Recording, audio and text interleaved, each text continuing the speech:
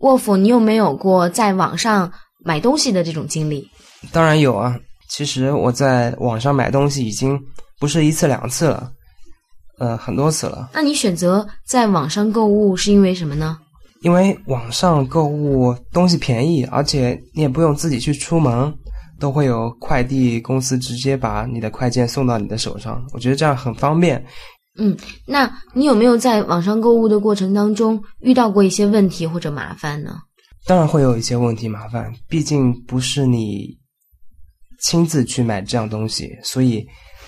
在你挑选东西的时候，你不能够特别具体的去告诉那个商家你要哪一个，你要哪一款这样的东西，所以很多时候比较容易出一些小的差错。那我想这个也是可以接受的吧。也就是说，其实你在网上购物的时候会有一些小小的风险，那可能会比如说你想买一个蓝色的，也许因为它物品调配的原因会变成了黄色的，或者会变成了其他的颜色。对，有这种可能。那其实你在网上购物之前有没有先做一些市场的考察？当然会有啊，我会经常的在网上浏览对比这些商品，就不用你自己亲自的跑到这家商场再去看，再换个商场然后再去看那么一大堆，我觉得那样很花时间。虽然通过网络来查看商品，这样信息不是那么的完全，因为你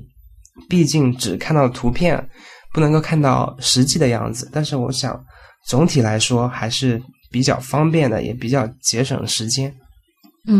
那你有没有在网上购过物？我有过啊，我的笔记本电脑是从网上购物买的。我相信现在不光是年轻人，现在在中国应该有非常非常多的人都在网上购物。我觉得其实网上购物最便捷的一点是它的一个全球的资源整合。因为我知道的，我有一些朋友，他们经常在网上购物，他们是从国外直接购买一些产品回来。那一个是价格低廉，另外一个是可能国内根本就没有，你只能从国外找到。对，不光是国外，就是即使不是从国外来的，但是那种产品需要的人很少，所以那些大的商场或者是其他的商店都没有卖的这样东西。如果你去非常大的购物中心买也买不到，但是恰恰在网上就有人卖这样东西，这样全国有甚至全世界有需要这样东西的人都可以在网上订购。这样一来，对于那个卖东西的人来说，本来他这样东西是不好卖的，这样通过网络他会有很多的客户，这是非常好的一件事情啊。那些买家呢，买东西的人呢，这件东西不好买，这样通过网络他也可以很轻易的买到。像这也是网上购物吸引人的一个地方吧。其实前段时间我有一个朋友一直在鼓动我在网上开个小店，是因为他也有跟我讲一些，因为我现在在做汽车行业，那可以做一些汽车行业的零配件的销售。那你在网上去做，就会有大量的这种汽车论坛，那你可以去发布你的帖子，会有大量的人来询问，然后以最简单最便捷的方式把你的最新的资讯告诉给人家，然后他们也会在需求的方面多多的去点击，多多的来提出问题，然后跟你洽商，然后去谈论一个合适的价格，你把东西邮寄给人家就可以了，人家来付款。那可能这个是对于任何一个想要开店的人来讲，是一个零投资的这么一个东西。对，基本上需要投资的很少，因为你不需要去租一个具体的店面，也不需要选择一个非常好的地方，人流量非常大的地方去开那个店，所以这样一来会省去很多钱。但是我想网上如果开店的话，最重要的还是你的信誉。对，因为所有的买家在买东西的时候多多少少都会有一些担心，毕竟我人不在那个地方，万一你寄来的东西是劣质的，或者是不是我想要的那种，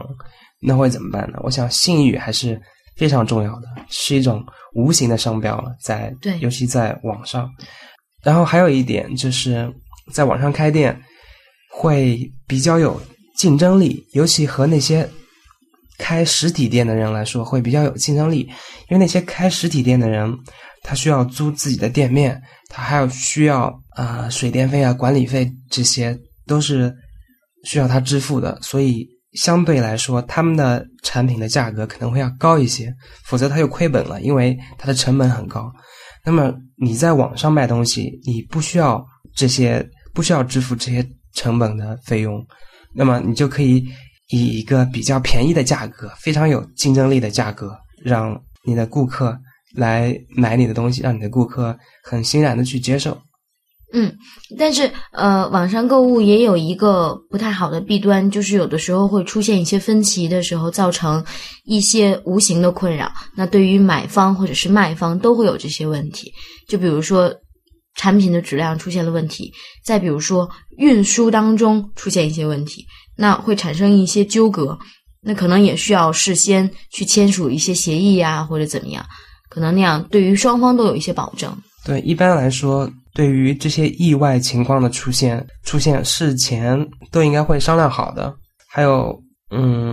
他们支付的手续可能都要更加严格一些，来保证交易能够顺利的进行。还有一点，我觉得电子商务可能处在刚刚发展的时期，也不过短短十几年，以后还有非常大的空间可以发展。其实所谓网上购物，我觉得最安全的地方是付款这方面比较安全，就是对于买家来讲，我付给你款的时候，我能够知道你的一些信息，然后你要对这个款有一个保障。那同样我可以以一种方式，就比如说你货到了，我立马从网上支付给你，然后你确认了，那么这个特派员送货的这个人就把货交给我，那质量无问题，当时我们就可以也像一手交易那样手对手的。还是那对于卖方来讲，我可以保证我的钱是很安全的到我的账户上，不会出现中间有些什么分歧或者误差。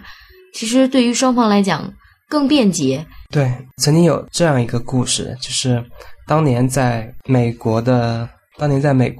加利福尼亚州出现淘金热。当然一开始的时候确实有很多人都淘到了金子，但是到了后来金子变得越来越少，但是那些挖金子的人还是天天挖，每天都要挖，他口渴要喝水啊。这个时候反而那些挖金子的人挖了一整天都没有挖到什么金子，反倒是旁边那些卖水的人赚了大钱。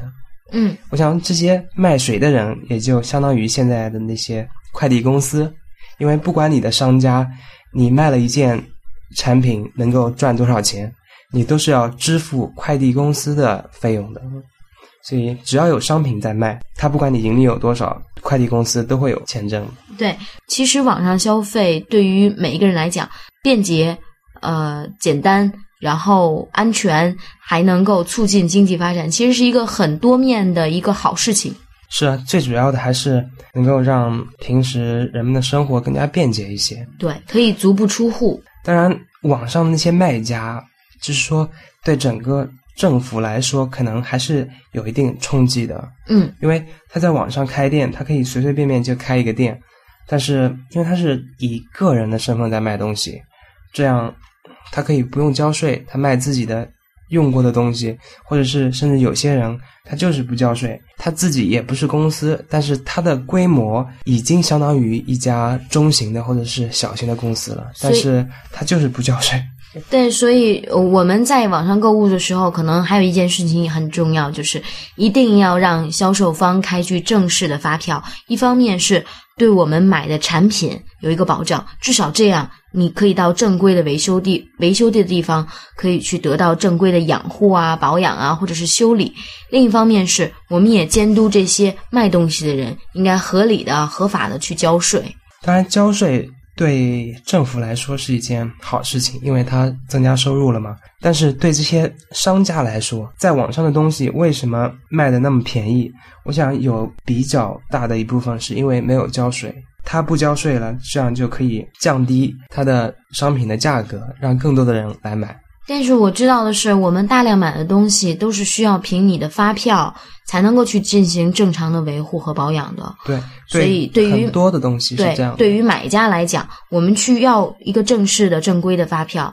对于我们购买商品之后，你自己的物品是有一个保障的，这样对于我们维权是有好处的。对，但是据我所知，很多买家他不需要你出具发票给他，比如说是一个二手的东西，或者说并不是一个非常值钱的东西，他可能只是想用一用而已，这样他只想以一个比较便宜的价格来买你的东西。所以我想在网上交易对于税收还是提出了一个很大的挑战。当然这种电子商务，这种网上购物是刚刚处于发展的阶段，我想这些问题也还是有待于以后慢慢解决的。总的来说，我觉得网上购物不管对于消费者还是对于商家对于卖家来说，前景都是非常光明的。那我们也希望所有的人在进行网上购物的时候，包括我们自己，也都是应该要一看二选三谨慎，